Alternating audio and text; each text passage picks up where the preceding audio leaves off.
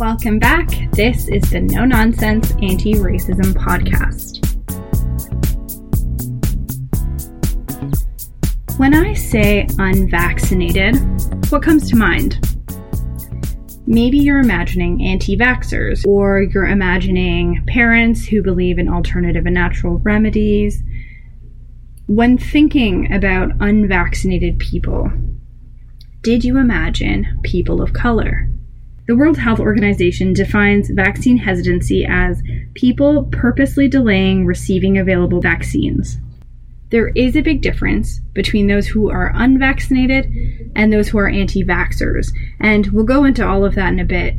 But when we talk about Canadians who remain unvaccinated, there's a missing group that we need to talk about and understand. Canada's vaccination rates are sky high, despite our vaccination efforts getting off to a slow start.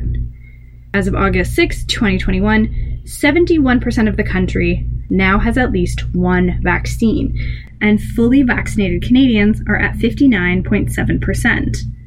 Despite over 80% of Canadians having had at least one dose, there are still more than 6 million who have not had any kind of shot, and experts are warning that we need more coverage to beat a fall wave. The first dose campaign in Canada has been winding down despite availability. There are fewer than 50,000 people getting a vaccine each day, and this is down from a peak of over 185,000 last month.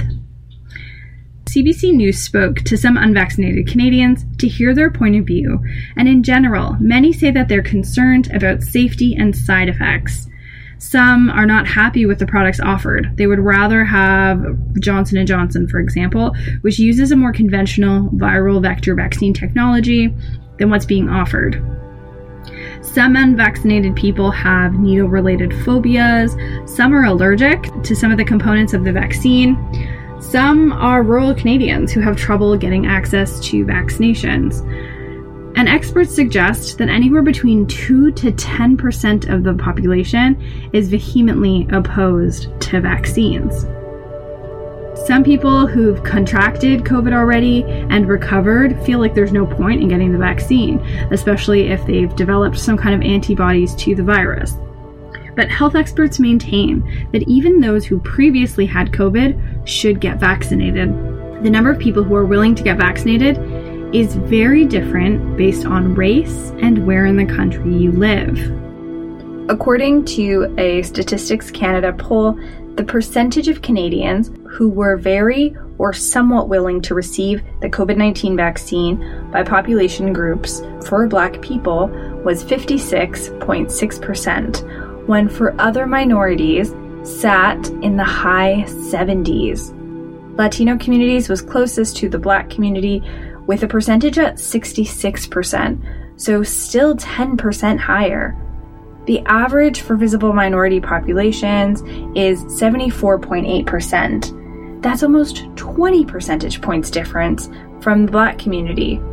And for non-racialized populations, the percentage willing to get vaccinated sits at 77.6%. And this is very important to understand. Non-white communities of color across Canada are showing much more hesitancy to get vaccinated compared to the white population. Why are people of color across Canada less likely to get vaccinated, and what are the consequences for themselves and their families if they don't? Well, there are a number of reasons that specific communities of color in Canada don't want to get vaccinated, and this includes a history of medical mistreatment and experimentation. This mistrust of the institution of public health and governments that established it are at the heart of why many Black and Indigenous communities specifically are vaccine hesitant. Let's establish this right now, that these are not communities that are less educated or who are taking in more misinformation. Many of these people have lived experiences of trauma at the hands of the government and with our healthcare system. And this is not only an issue in Canada. The US and the UK have documented vaccine hesitancy as highest amongst communities of color. For example, in the United Kingdom, there was a study called COVID-19 Vaccine Hesitancy Among Ethnic Minority Groups from February 2021 that showed that there was greater vaccine hesitancy amongst some ethnic minorities. Vaccine hesitancy was highest among the Black population, Bangladeshi, and Pakistani communities, compared with people from a white ethnic background. The pandemic has had disproportionate effects on people from ethnic minorities. Many BIPOC communities working as frontline workers, factory workers, or essential service workers, for example, have an even higher risk of contracting COVID. The report said, in quotes, "Trust is eroded by systemic racism and discrimination. Previous unethical healthcare research in Black populations, underrepresentation of minorities in health research and vaccine trials, and negative experiences within a culturally insensitive healthcare system." So it really is the legitimate concerns and information needs of ethnic minority communities that cannot be ignored, or worse still, labeled as irrational or conspiracy theories. We need to engage, listen with respect, communicate effectively, and offer practical support to those who have yet to make up their minds about the vaccine. Bringing this back to Canada, for Indigenous folks, studies have shown that Indigenous communities are particularly vulnerable to COVID-19. According to the Manitoba First Nations COVID-19 Pandemic Response Coordination Teams, in quotes, "Despite making up just over 10% of the total population of the province, First Nations people make up 71% of active cases with COVID-19 and 50% of patients in the intensive care unit. This is wild and incredibly disproportionate." Historian Ian Mosby and Jairus Swidrovich, Canada's first and only self-identified First Nations doctor of pharmacy, noted that the vulnerability is very much the product of Canada's colonial policy regime that has guaranteed that Indigenous people have reduced access to adequate healthcare, healthy food, and clean water. COVID is revealing to us a truth that we have always known, that the social determinants of health are exacerbating the transmission of COVID-19. If you have underlying health issues, if you are food insecure or housing insecure, you are more likely to catch COVID and spread it. First Nations communities in Canada have long suffered from health and socioeconomic disparities compared to other groups in Canada. So the effects of COVID on First Nations communities is not surprising. For Black folks, according to a report titled COVID-19 Vaccine Confidence, Black Canadian Perspectives by the Innovative Research Group in collaboration with the Black Opportunity Fund and African Canadian Civic Engagement Council, found in the report that compared to the Canadian average, Black Canadians reported lower vaccination rates. At the time of the survey, which was May and June of this year, 2021, there was a 20-point gap between white Canadians who received at least one vaccine versus Black Canadians who received at least one vaccine. For white Canadians, this was 65%, and for Black Canadians, this was 45%. In terms of vaccine confidence, unvaccinated Black Canadians are least likely to say that they would definitely get a shot when a vaccine becomes available. And this was only at 40%. This is compared to 45% of unvaccinated white Canadians and 56% of unvaccinated non-Black visible minorities. While a majority of unvaccinated Canadians do show a form of hesitancy at 52%, it's Black Canadians that are the most hesitant. Unvaccinated Black Canadians are more likely to report some form of hesitancy at 60%. This is compared to 55% white Canadians and 44% of unvaccinated non-Black visible minorities. Overall, 33% of the total adult Black population shows some form of vaccine hesitancy, so 1 in 3. And this compares to 19% of the total adult white Canadian population and 25% for non-Black visible minorities. So why is this? What is the history behind this vaccination hesitancy? Well, it's complicated. Well, it's not too complicated if you look at the way these Canadians have been treated systemically for generations. For example, in 2013, it was revealed that throughout the 1940s and 1950s, malnourished Indigenous children served as unwitting subjects in nutritional experiments conducted by government bureaucrats. The tactics included withholding vitamin supplements and milk rations, withholding dental care, and feeding them enriched flour that wasn't legally sold elsewhere in Canada. We've talked about these kinds of experimentations done on children in past episodes. In British Columbia, a recent report found widespread anti-Indigenous discrimination in the province's healthcare system. A 2015 McGill study found that Black women in Canada have significantly higher preterm births than white women. So there are many examples of both the Indigenous and Black communities facing higher rates of discrimination and racism in the healthcare system. Former Manitoba Kiiwetinoong Okimakanek Grand Chief Sheila North explains, in quotes, "Back in residential school days, people that are now elders remember being used as guinea pigs or having vaccines tested on them when they were children without their permission or their family's permission," end quote.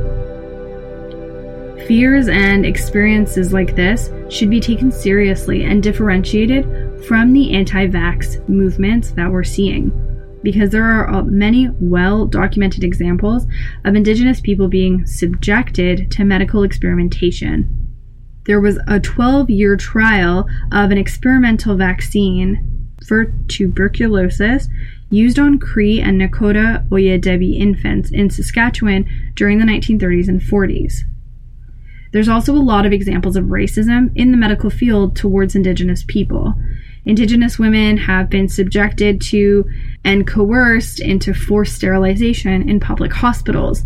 60 women have launched a class action lawsuit in Saskatchewan with the support of the International Justice Resource Center. And a recent Senate committee report notes that cases of forced sterilization happened as recent as 2019, so only 2 years ago. This isn't something that's happened 50 odd years ago. This was only 2 years ago. And then we look at cases of in-hospital neglect, like Joyce Equahan, an Indigenous mother of 7, died of pulmonary edema after live streaming the racist and abusive remarks made by a nurse in Quebec. Expert witnesses said that she could have been saved if she was monitored closely. Brian Sinclair is another Indigenous man who died from sepsis in a Winnipeg hospital after waiting 34 hours to receive care that never came. And when we look at experiences with outbreaks, Indigenous populations don't fare well there either. During the H1N1 outbreak, the federal government sent body bags to 4 Manitoba First Nations communities instead of shipments of antivirals, hand sanitizers, and flu kits. We are going to take a short break and we will be right back. We are so appreciative of support from listeners like you, and what would be even more fantastic is if you could support us by writing a review wherever you listen to podcasts. If you can take a few minutes out of your day, that would be fantastic. We would also love to hear from you on social media. Follow us on Instagram. Handle is @racism_is_nonsense. We are now on Twitter @nonsense_no. KNOW. And reach out to us via email at nononsensepodcast@gmail.com. It should not be forgotten that many aspects of our modern medicine have been developed on the pain and experimentation on bodies of color. Advances in gynecology are linked to the vile forms of experimentation on Black women and Black bodies. The version of the speculum that are most commonly used in OBGYN is credited to James Marion Sims, who improved this device at the painful expense of Black women on whom he performed countless procedures without the use of anesthesia. Henrietta Lacks is a Black woman whose cancer cells were taken for further study without her consent, and which were used to create the first immortalized human cell line. Many scientific advances, like polio vaccine, are due to experimentation with her cell line, widely known as the HeLa cells.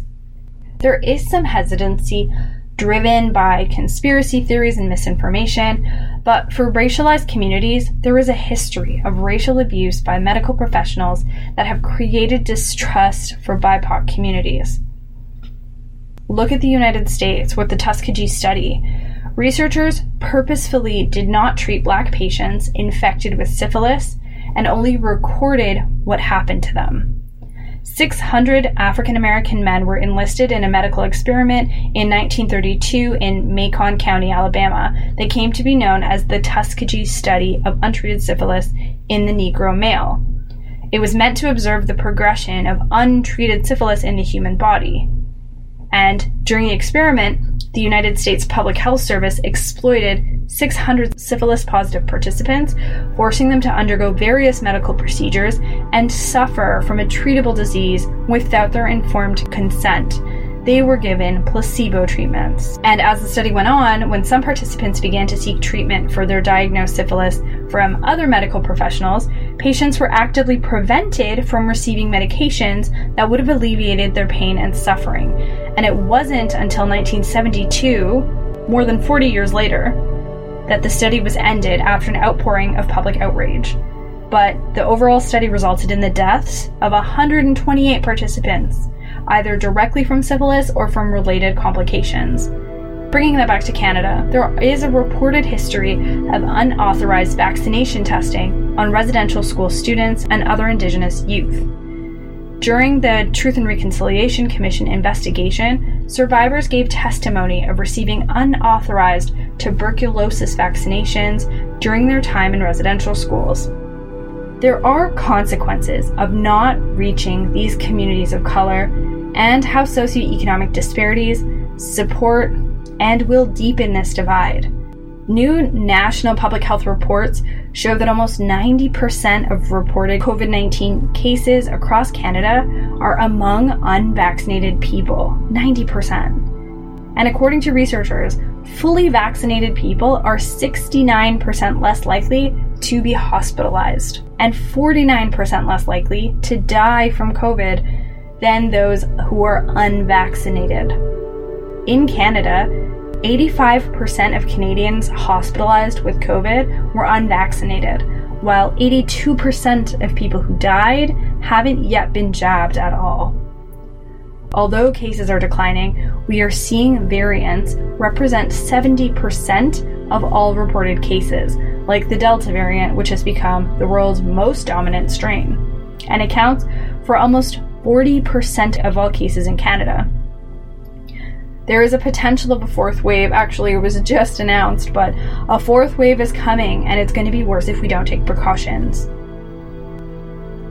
Recently, Black Canadian leaders have spoken out to say that governments have to do more to help overcome vaccine hesitancy in their communities. Following the data from a recent survey, Dr. Ato Sekiotu, leader of the Healthcare Task Force of the Black Opportunity Fund, said, "When you look at vaccine confidence, unvaccinated Black Canadians are least likely to say that they'll definitely get the vaccine." Dr. Atto went on to say when he spoke to the CBC, in quotes, "When we talk about hesitancy, we speak about the ABCs. I'm talking about access, belief, and confidence." So defining the ABCs, access. Black Canadians are more likely to work in jobs where taking paid time away to be vaccinated is difficult or impossible. Belief. Belief is eroded if you don't trust the people providing the information about vaccines. C is confidence. Confidence that the vaccines work is harmed when people who are already less trusting of the healthcare system get mixed messages about vaccine safety and effectiveness. Dr. Atto also said, "It's not surprising that if someone has a bad experience with one institution, for example criminal justice, when he or she is 19 years old, he or she may not want to take the vaccine in 2021 when they are 45 years old." The World Health Organization noted in 2019 that one of the greatest threats to global health was vaccine hesitancy. And herd immunity is the goal, but to reach it, a significant portion of the population needs to be vaccinated or have antibodies present from being recently infected. It is really hard to get to herd immunity when a large portion of the population remains unvaccinated. For herd immunity to be effective for measles and polio, 95% and 80% of the population need to be vaccinated. Estimates for COVID-19 are unknown. A Statistics Canada survey conducted in 2020 of September, before the vaccine was approved, indicated that 75% of Canadians were either likely or somewhat likely to receive a vaccination. This has changed. There is an ethical imperative to respect people's agency over their own personal health decisions, but there comes the conflict between public safety and personal liberty. Currently, COVID-19 vaccination is not mandatory in any nation in the world, but there are conversations about whether this kind of public mandate should exist, and those conversations are ongoing. So what are the solutions to addressing vaccine hesitancy in communities of color? There's a few solutions. Community and health advocates are really urging public health officials and medical regulatory bodies to acknowledge the trauma during vaccine outreach and campaigns. Marginalized communities want to feel validated in their concerns, and they urge a trauma-informed, culturally sensitive approach to reaching these communities. Some health experts have suggested conducting focus groups with various racial and cultural groups, hold open question and answer sessions to address people's personal, contextual concerns, provide cultural and language-specific literature, regularly check in with the community and with religious leaders, and lastly, improve access to vaccines. There is already a number of different community-driven, focused education efforts. Healthcare professionals also need to educate themselves on the communities that they're caring for, including understanding this historical legacy of mistrust that exists. There cannot be a singular public health messaging strategy, and there really needs to be engagement with communities on a deeper level. Taking some of these steps will ensure that there is hope for communities of color to feel safe and to feel heard and to feel much more comfortable getting the vaccine. It is imperative that governments understand vaccine hesitancy in communities of color and the specific contextual reasons for this hesitancy. It's more than just a public health need, because of course we need these communities to vaccinate to reach herd immunity. But more importantly, these communities have been let down and left behind for decades when it comes to health. Speaking to communities, creating targeted programs and policies, and tracking data are all ways to tackle vaccine hesitancy, but more importantly, health disparities in general. Today's episode was researched by Beverly Osuzua. Jade Sullivan manages our social media, and I am your host, Nura Yunus. Thank you for joining us, and we will see you next week.